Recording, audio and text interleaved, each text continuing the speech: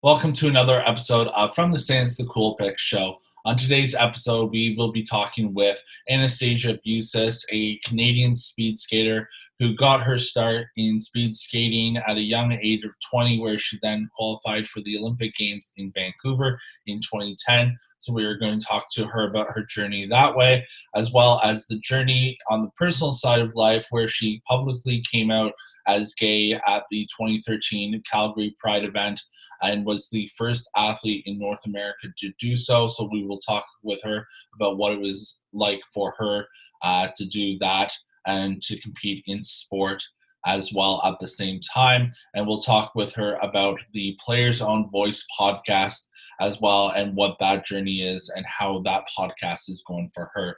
Before we bring Anastasia onto the show, we would of course like to thank our design team, Matt Creative and Matthew DeCastro, for the logos and the work that you see for each and every episode on Instagram and so forth. So without further ado, let's bring Anastasia on and talk about some speed skating and her career. All right, Anastasia, how are you today? I'm great, buddy. It's a bit early, so I got my coffee, but it's so nice to see your face and just connect again. Yeah, you as well. How have things been during this COVID situation? I have no right to complain, but like everyone, it's been heavy. But I think a lot of good will come out of it too, in the sense that I have had space to think and reflect and grow, and with Black Lives Matter, just education, listening, connecting with people in different ways. So it's heavy, but I think we're all growing a lot too. And it's funny how like quickly working from home has become normal. But I'm so extroverted, right? That I like kind of, that's tough on me because I love connecting with people. So you're actually doing me a favor right now, just seeing your face. But yeah, it's been like everyone's, right? Like what do you say about 2020? It's unprecedented, and I'm saying that rolling my eyes because that seems to be the buzzword. But we'll get through it. Yeah, I know. It's definitely, I'm with you. I usually play between baseball in my Special Olympics League and another men's league that I play out here in Durham. I usually play about 75 games of baseball a year. Oh. And to go from that to nothing and go to like the golf course with a couple buddies, it's much different. And yeah, working from home is something else. Like I'm starting to, like, everyone's like, oh, you get to work from home, that's so lucky. I'm like, no, it's not. After like whatever 6 months now, yeah, I'm tired of it. Like, yeah. Oh, right. Like, I mean, now actually though, once we go back to our new normal, I wouldn't mind to keep like a Friday work from home. Like I don't mind that, but like all day, every day, it's just tough. Like I find like you either are working way more than you used to. Like sometimes I pull like, 30 hours more than what I'm used to. Because it's just so hard to like unplug from your phone, right? Like I'm watching a movie at 9:30, checking my email, setting up interviews, all this. So yeah, I don't mind it like one day a week, but all days it gets a little bit frustrating. What position do you play in your baseball league? I switch around a little bit. So I've played first base. I'm like the third string pitcher. I play outfield a little bit in the Special Olympics League, and then I either play catcher or third in the men's league. So catching is scary. I play some softball, so not baseball, but I miss it too. Again, like I just miss my buds. Yeah, that's it. It's a huge social component, right? Yeah. But let's get talking about you and your passion for skating and getting into the Olympics and everything like that. Where did the passion for skating and wanting to compete in the sport come from for you? Well, it honestly just started because my mom and dad put me into it. I'm from Calgary, and we hosted the '88 Olympics, and I was born in '89, so they knew that we had like the best facilities ever. Calgary is a city that really celebrates, of course, the Olympics and Olympic sports. So I think it was just really ingrained in the culture, and then I had a very supportive family. So I remember watching Oksana Bayul win Olympic golds in '94 in Lillehammer, and I said, I want to be a figure skater. Like I just thought it was the most beautiful, artistic, athletic thing I'd ever seen for a little 5-year-old or 4-year-old, excuse me. And my parents were like, honey, like, yeah, figure skating's great, but you're going to be 5'10", 5'11", like you're going to be really tall. So we're going to put you in speed skating.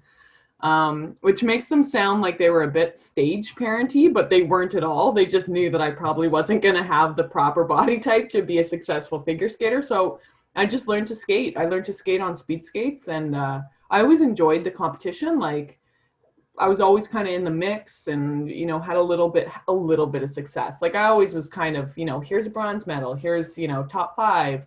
So it was just enough to keep me going. And honestly, to make a long story short, like I just didn't quit and found myself qualifying for the Olympic Games at 20. I was the youngest speed skater on the team to qualify for Vancouver.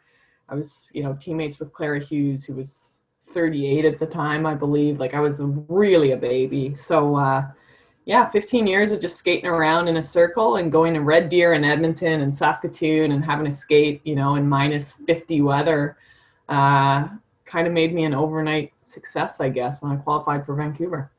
Yeah, and we're going to talk about that success as well, but it's funny because like I have a huge passion for ice hockey, but if you've ever seen the movie Goon, I am like Sean William Scott when he first comes out on figure skates, where I cannot skate. Like I can manage on the ice, I can maybe do a lap, but it would take me about 5 minutes to lap once.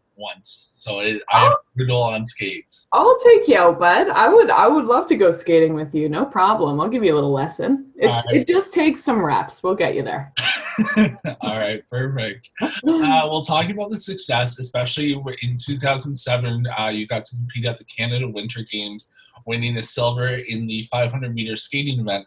What was it like for you to be able to represent at those games and kind of kickstart your career then?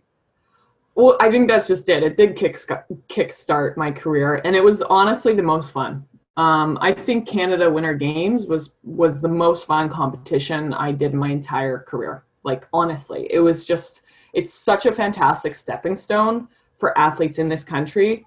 It's either, it very well could be the highest level that you get to, or it could be the level that shows you, oh my God, I want to go to the Olympics, or I want to go to the national team. So to be a part of, Team Alberta, we were in Whitehorse, which again, I said Saskatoon was minus 50. Whitehorse was also minus 50, skating around in a suit that's thinner than a swimsuit. Like it was tough, but I've just never felt so part of a team and so Canadiana. Like it was just a blast. And we were young, right? Like I think I was 17 and, just doing 17-year-old stuff. Like you're just a kid still. And it just felt like such a big league, like amazing experience. I mean, when I won the silver, it's I lost to Marcia Hudy, who's from Saskatchewan and one of our greatest sprinters of all time. So I'm honored to have lost to her.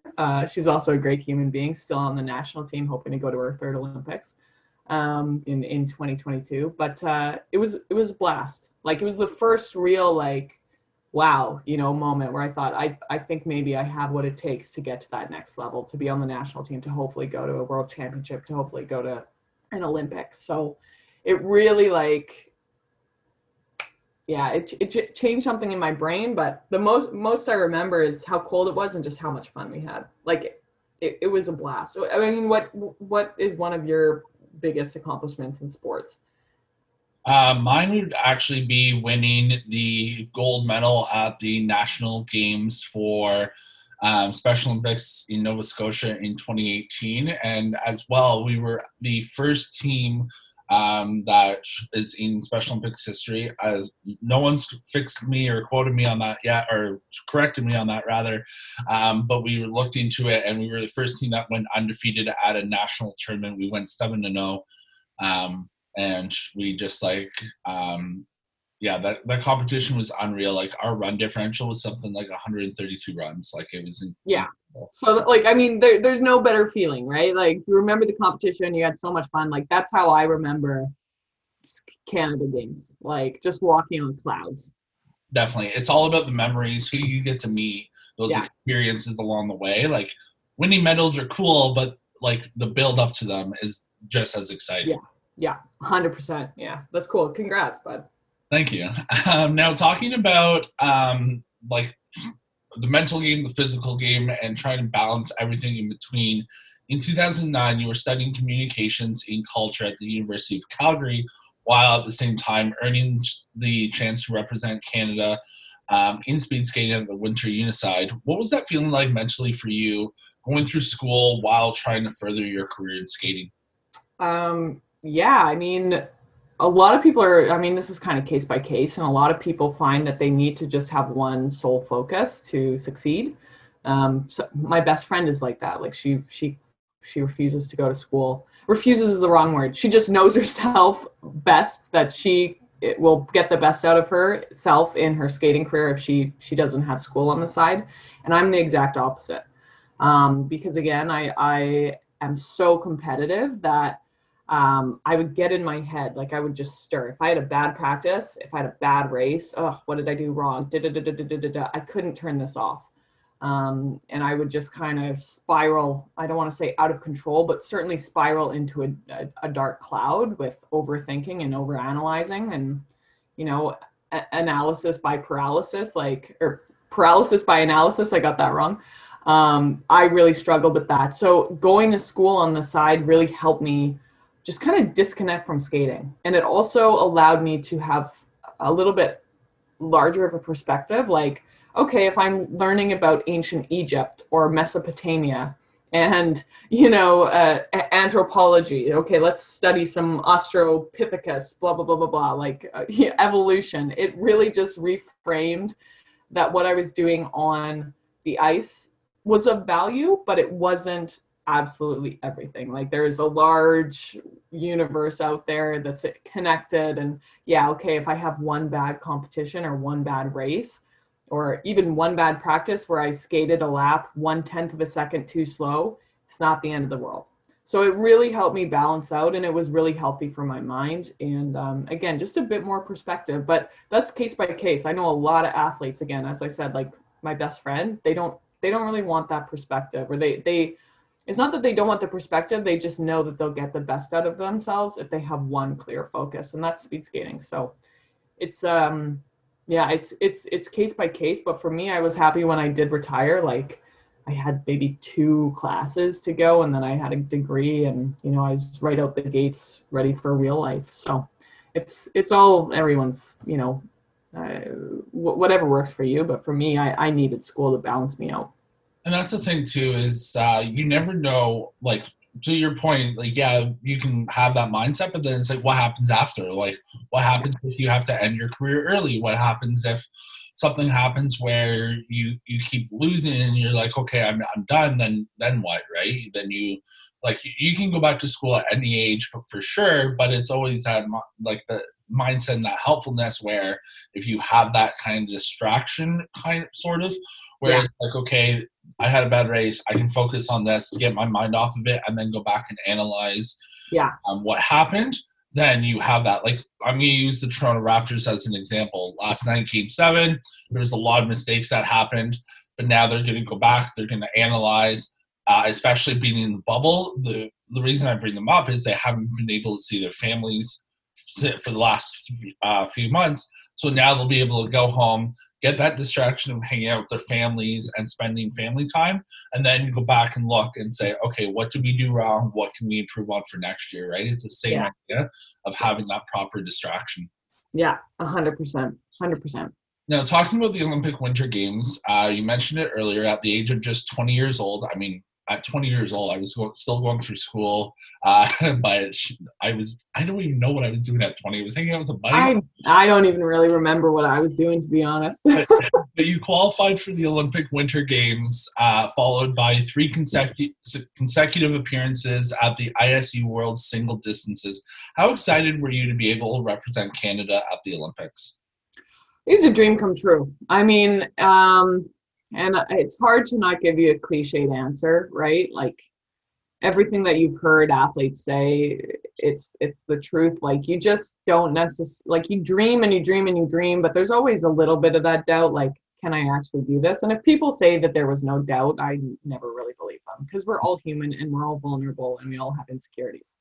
So to get there and to get to Vancouver, of course, being a Canadian athlete on a very successful Canadian team in a home Olympics in Canada, like that is absolutely the pinnacle of dreams. And to have, Claire Hughes, again, friend and teammate, carry the flag and march behind her and hear that dull roar of 70,000 people in GM Place in Vancouver, and to know, hindsight's 2020, to know how that Olympic Games unfolded for Team Canada, and it ended with Sidney Crosby's golden goal. Like, we were treated like rock stars. Like, honest to God, it was like overnight. If someone found out that you were a Canadian athlete and you were walking down Robson, you were treated like a celebrity. It was the craziest thing of all time.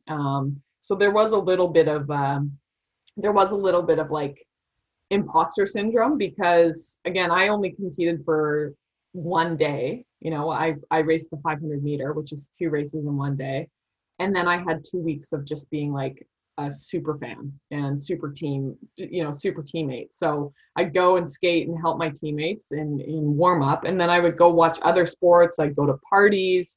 There'd be celebrities. I watched the semifinal with Canada Slovakia, I want to say. So yeah. Yeah, I think it was like I'm embarrassed that I can't even remember, but I think it was a semi, and I went to the game in a limo with Kaylee Humphries and Heather Moyes right after they had just won. And it was like we were the Beatles. Like, this limo was just going down Robson, and the police were escorting us, and people were banging on the glass. We get to this VIP booth. I look to my left, there's Wayne Gretzky and Mario Lemieux. I look to my right, Vince Vaughn, Michael J. Fox, Bonnie Blair from the Bay. Like I was just like, how is this my life? Like, it's insane. But on a flip side too, and I don't mean to get too heavy, like I did have a little bit of an existential crisis, in the sense that on one hand, we were treated like rock stars, and on another hand, going back to that imposter syndrome, I did kind of feel like a fraud. And, because I knew, I was like, I'm just a kid. I'm not going to win. I'm not famous. I'm not going to win a medal. And I've been looking up to, people like Katrina Maydon, who make the Olympics. And that's what I've seen as Olympians. These people that are larger than life, that have no mistakes, that have no skeletons in their closet. And that wasn't me. Like, I was just a kid. I was just a naive little kid that had probably 25 pounds to gain. Like, I was skinny, I was a runt, like blah, blah, blah, blah, blah, all of these reasons. It was weird to be at the Olympics. Like, I felt like I was kind of out of body experience. And in and around that time was when I started to realize too, that I really had neglected a part of myself and my identity in my life. And, I honestly accepted that I was gay, and that I had not accepted that for 20 years. Like, I was just so laser focused on speed skating, that when finally I reached this goal, this lifelong goal, oh my God, all my dreams come true, and the dream didn't necessarily look the way I thought it would, or I didn't feel the way I thought it would. It had opened up space inside of myself to have some very real and hard conversations. And so there was a lot going on in my head and my heart, and Vancouver was a blast, but it was heavy in some respects too, because again, I was having conversations with myself that I had never had for, my entire life. Yeah, now talking about that personal side of your life outside of sports, like you said, like you had that battle kind of at the Olympics, but in 2013, you publicly came out as gay at the 2013 Calgary Pride event. At that time, you were the only athlete from North America to do so. How important was it for you to come out and represent the LGBTQ community while also competing in sport at the same time? It was really important. I mean, and sometimes people have, attributed words like, oh, you were so courageous, or, brave, like words that describe these valiant acts. And it's always an honor to hear that, and I'm humbled to hear that. But I never thought that I was being courageous, because I was just doing the right thing. Like, for me, it was the right thing to come out. And I'll go back, in 2010, that's when I really accepted it. And the embarrassing, shameful answer is that I really didn't want to be gay. I really, really struggled with it. I felt like a fraud. I essentially promised myself that I would never come out, that no one could ever know this about me, that if I just found the right guy, I could live straight. I had a ton of internalized homophobia. And that was incredibly exhausting. It was painful. I hated myself. And that anxiety that I felt in my personal life really crept up into my results on the ice. I didn't have fun speed skating for a number of years. That anxiety started to creep up into clinical depression. And so I've had some very dark times in my life. And it felt really crappy to be, I just felt more than even just being depressed. I felt crappy that I was allowing myself to feel this way, because I could look at my life very logically and go, okay, Anastasia, you're making money. You're sponsored by a bunch of cool sponsors, Lululemon, a bunch of banks. You're getting to see the world. Your school is paid for. You have friends all over the world. Like, what do you have? You don't have the right to feel the way you do. And so I was judging my feelings too, like instead of just going, I think I have a problem, like I was getting angry at myself for having a problem with my lack of self-love. So 2010 to 2013, certainly in 2013, I was still really struggling. But at that point, I had come out to my parents, I had come out to a few family members and my coach and a few teammates. And I just thought, okay, the way I'm living is completely eroding who I am. It's completely eroding my love for my sport.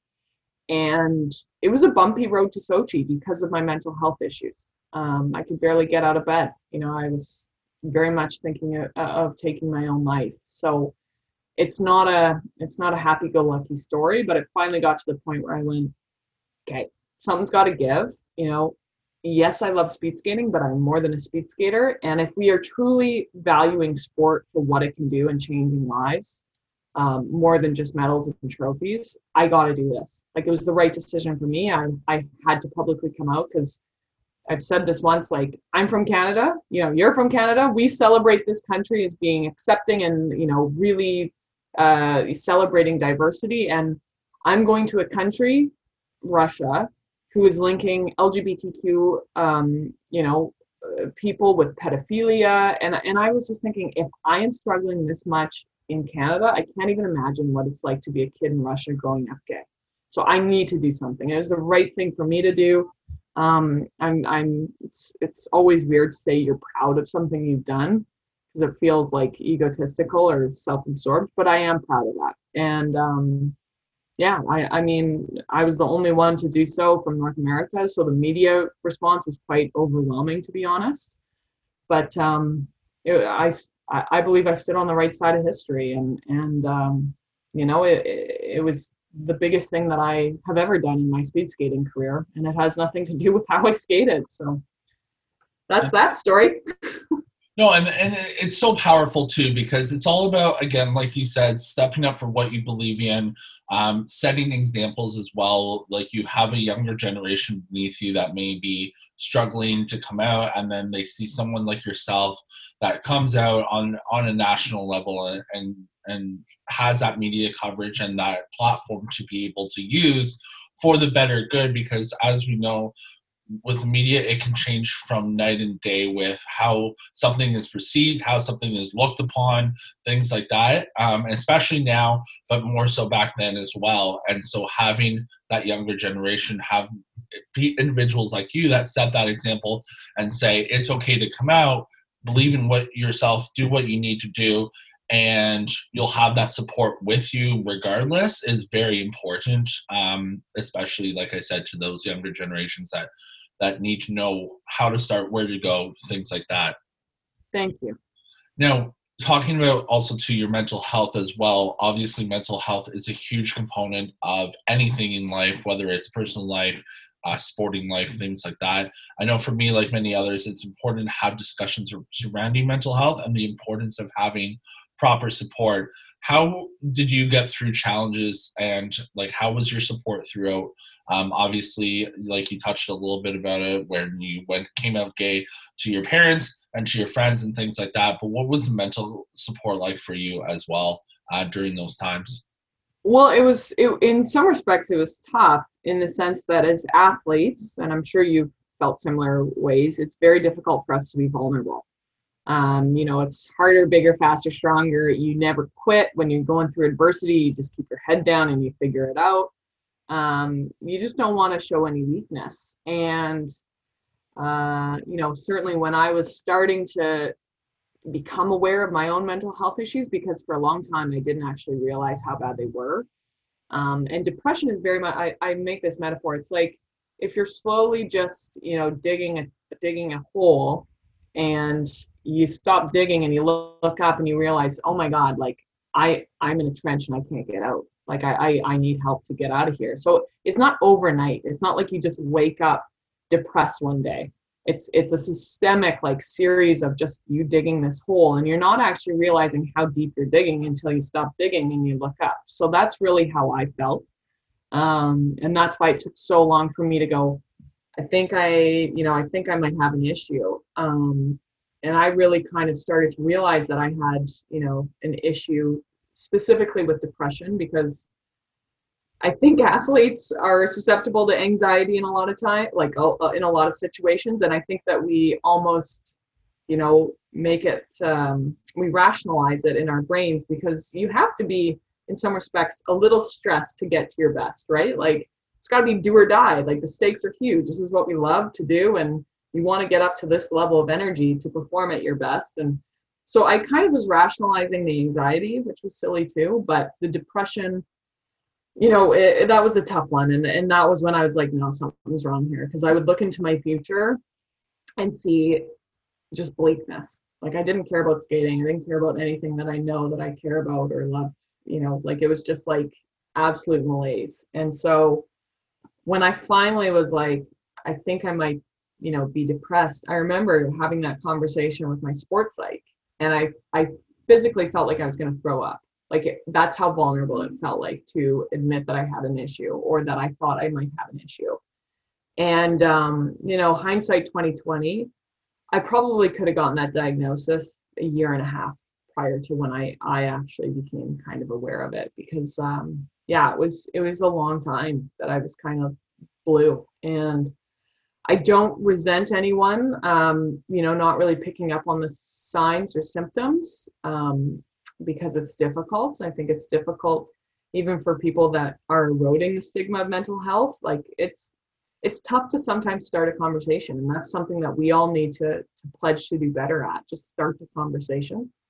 We wait around, and I'm quoting Sheldon Kennedy right now, but we wait around to have all the perfect factors. We wait around to have this conversation when it's perfect to do so, and that just doesn't exist, right? Like life is messy. So if it doesn't feel like the perfect time, unless it's really a bad time, like disregard that and have a conversation about mental health. And secondly, like, hindsight again being 2020, I've been retired for 3 years now. I wish that I was equipped with some better tools to have those vulnerable conversations. And I think that's where we can make a big change in the sporting realm, is to just allow athletes to kind of be a bit more vulnerable, and to recognize that what's happening in your personal life is directly affecting your play on the field. Like, I just can't believe that it doesn't. Like, we are more than just athletes. We're humans first. And so I wish, if I lived in a perfect world and I could redo it again, which I can't, and I don't regret it, I just wish that I had a few more tools to say, I need help sooner.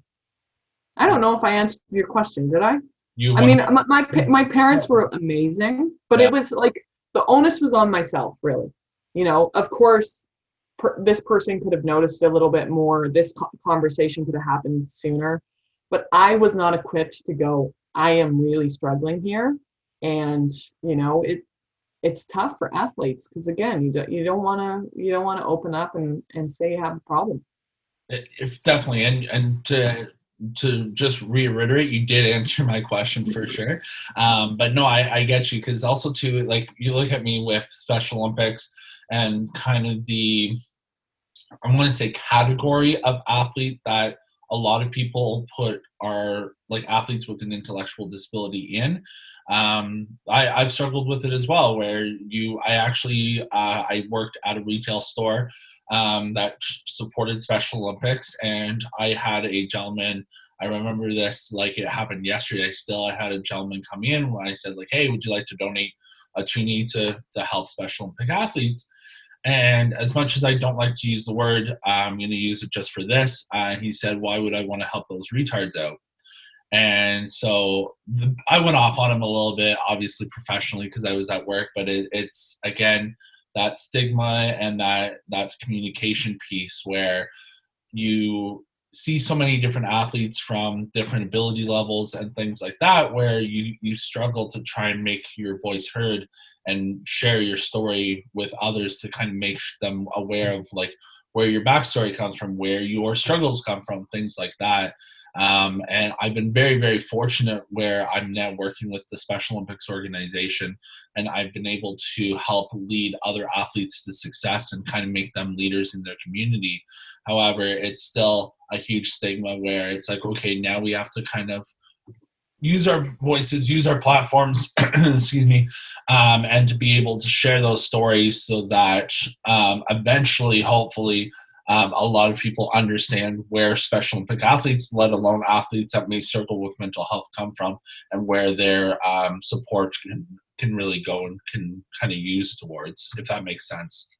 Yeah, and it absolutely does. And my eyes are watering. I'm so sorry that that happened to you. And I would just say, like, Ryan, you sharing that story and you using your voice is making this world a better place. So please don't stop sharing that story because, again, like, I think in so many realms, like people think that they're doing enough, or silence, silence is equated to acceptance, and it's not. Like, silence just furthers these stigmas. So just keep doing what you're doing. And I appreciate this podcast because you're helping erode everything, like so many people are just ignorant. So thank you. No, and thank you. I appreciate the kind words. And we're going to talk about a podcast that you do in a minute as well.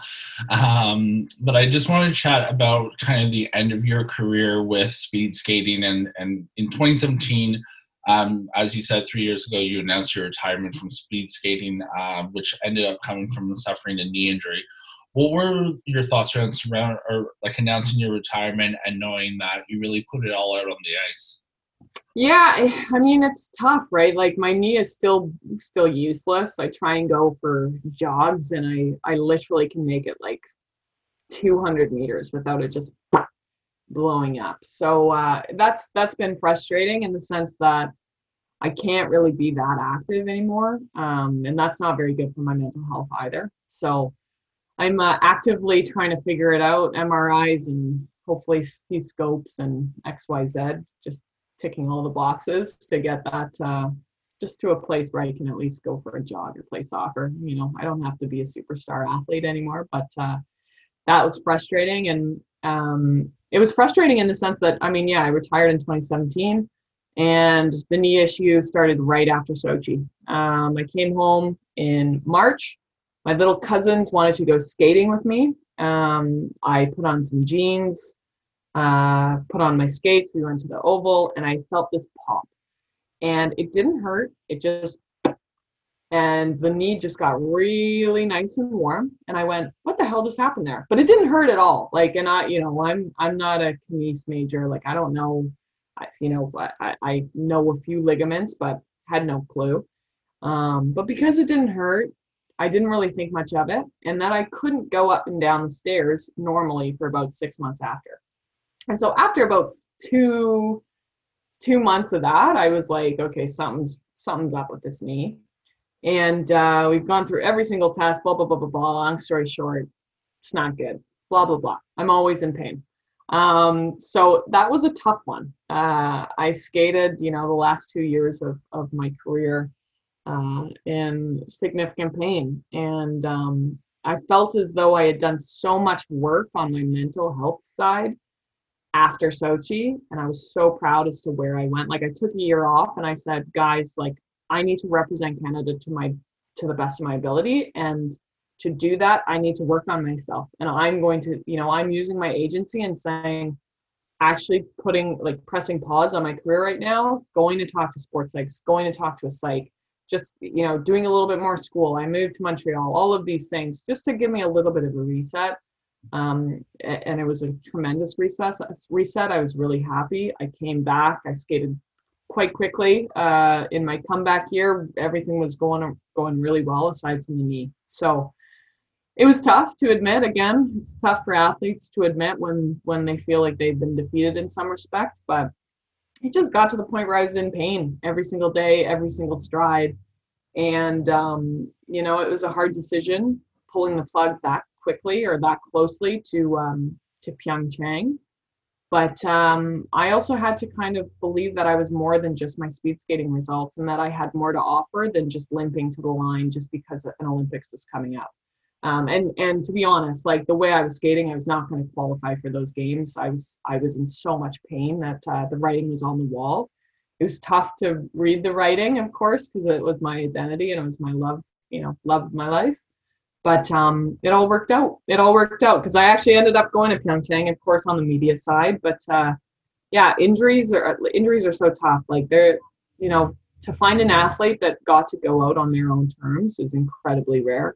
And you never really think that it's going to happen to you, especially when you're, 10 years ago, I was the baby. I was the 20-year-old in Vancouver and my future was very bright. But as 27-year-old, always in pain, going up and down stairs, sitting down on a toilet, I was always in pain. And it just got to the point where, I had bigger and brighter things to try and conquer. And I was happy that I did it at that time, to be honest. Well, I don't know if do you play golf at all?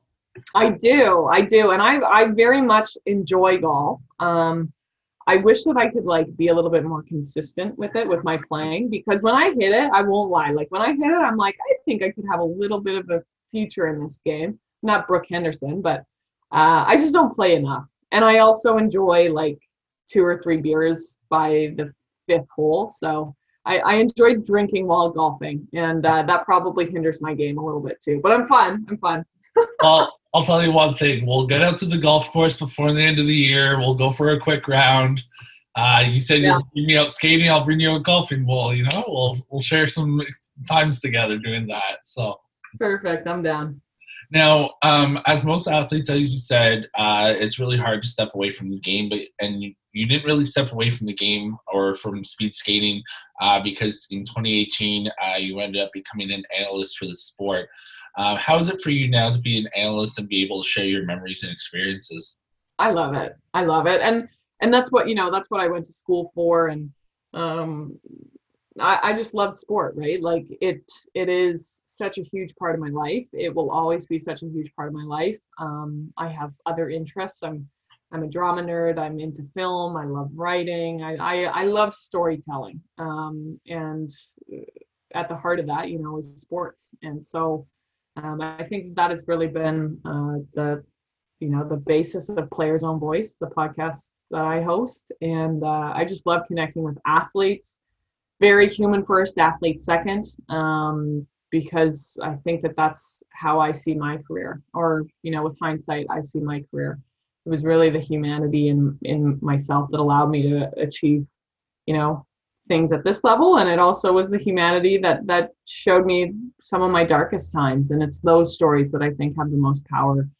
It's great to win medals. It's great to have a run differential of 100 and however many runs you said, 35 or whatever. But it's really the human behind the athlete. And I'm living my dream. Like, honestly, I love sports and I love athletes. And so I hope that I can continue to do that. And I hope I can continue to host things and, the Olympics and speed skating and just all walks of life. And yeah, talking about hosting things, let's talk about that podcast. So Players on Voice podcast that runs on CBC Sports. How did that podcast start? What was it like for you to be able to talk to your fellow athletes continuously? And what's kind of the just messaging behind that? Well, it honestly all started after 2018. I am good friends with a few of the women's hockey players, and we connected right after Pyeongchang, and I had some audio recording, and I had a really candid, vulnerable conversation with them about, of course, losing the gold medal to the United States in the shootout, and it was very, very, very candid. It wasn't necessarily something that you would hear from the media.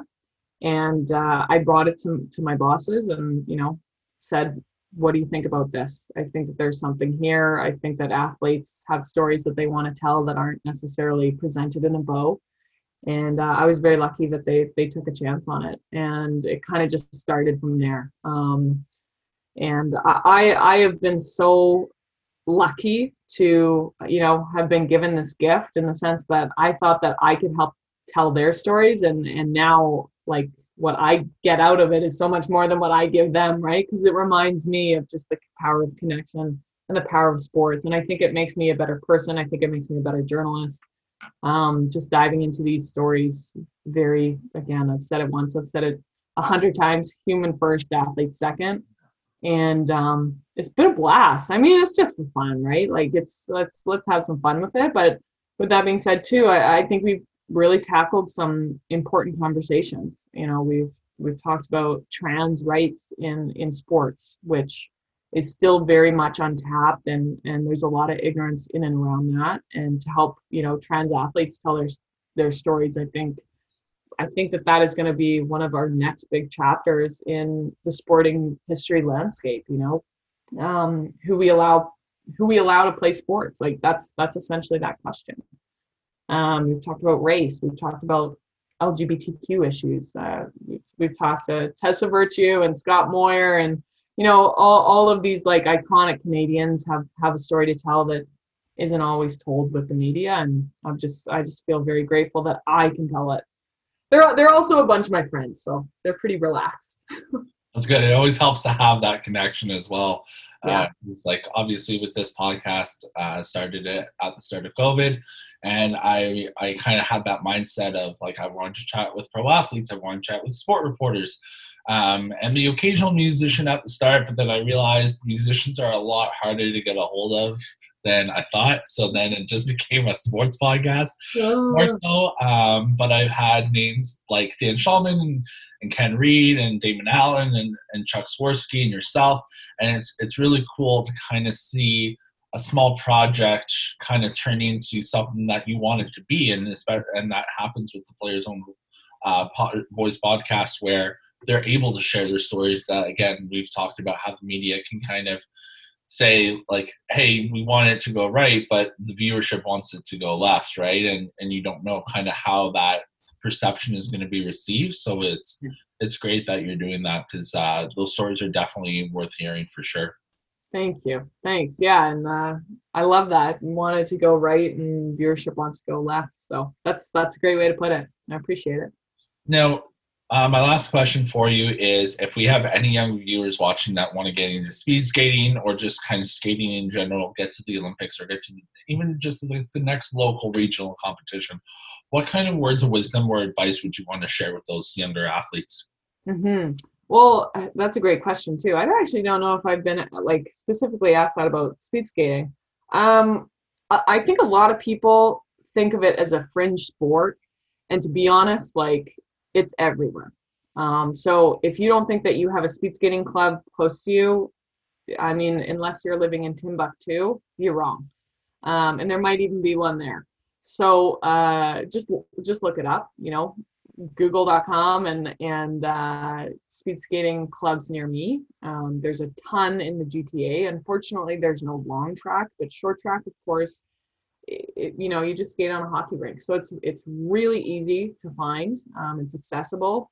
It's a sport that is quite socioeconomically accessible. It's not a ton of money, especially if you're just starting. So give it a try. And I mean, I would say that, of course, to anyone that just wants to learn how to skate or is interested in speed skating, but even to hockey players, even to figure skaters, I mean, I'm not going to say that taking a speed skating lesson is going to give you the nicest mitts on the ice. I'm not going to say it's going to turn you into Sidney Crosby or, Patrick Chan. It won't teach you how to do a triple axel, but I can say that it will help you become the fastest skater on the ice. And so even if you're in love with figure skating or hockey or ringette or any other ice sport, speed skating is going to help you. It's never going to hinder you. It's going to make you stronger and more efficient and faster, which leads to more power and more puck possession. So And I'll tell a quick story from Sochi. It was, Mike Babcock, of course, was the coach for Team Canada in Sochi, and he brought all of the boys, all the boys to watch speed skating, because he was like, you can just learn so much from watching people skate, and you guys do it better than anyone. So, there is tremendous value. I never want to take a kid from hockey or figure skating or ringette or whatever other ice sport that they play, but speed skating is there to help you, and being the fastest is never a bad thing. It'll just make you stronger and more competent in whatever you want to do with that skill. But if you do want to go into speed skating, it is very accessible. It's not expensive. Great people, great family, great community. And hit me up on social media if you do have questions, because I'm happy to answer them. That's my pitch. That's my very long elevator pitch to anyone listening. Hey, it's okay. The elevator broke down. We got some time. It's all good. Yeah, we're stuck. We're stuck between 8th and 9th floor. Awesome. Well, Anastasia, thank you so much for taking the time, sharing your stories, your experiences, and so much more. And as you said, if anyone has further questions about wanting to get into skating, hit her up. What's your Twitter handle or Instagram? Anastasia, Anastasure, and I made it about 10 years ago, so we're just going with it. You know what I'm saying? Love it. It's great. Awesome. Well, thanks so much for taking the time, and we look forward to talking to you again. Oh, buddy, it's so nice to see your face. And yeah, I mean, COVID has, of course, kept us apart, but hopefully we cross paths really soon. And again, I just want to say thank you for everything that you're doing, and I'm honored to be from the stands. Well, I appreciate it. Thank you so much. Cheers. Right, bye. Thanks. All right, everyone. That was Anastasia Bucsis, Olympic skater. Thank you again to Anastasia for joining me today, and to everyone for tuning in. And make sure to tune in next week for another episode of From the Stands. Take care.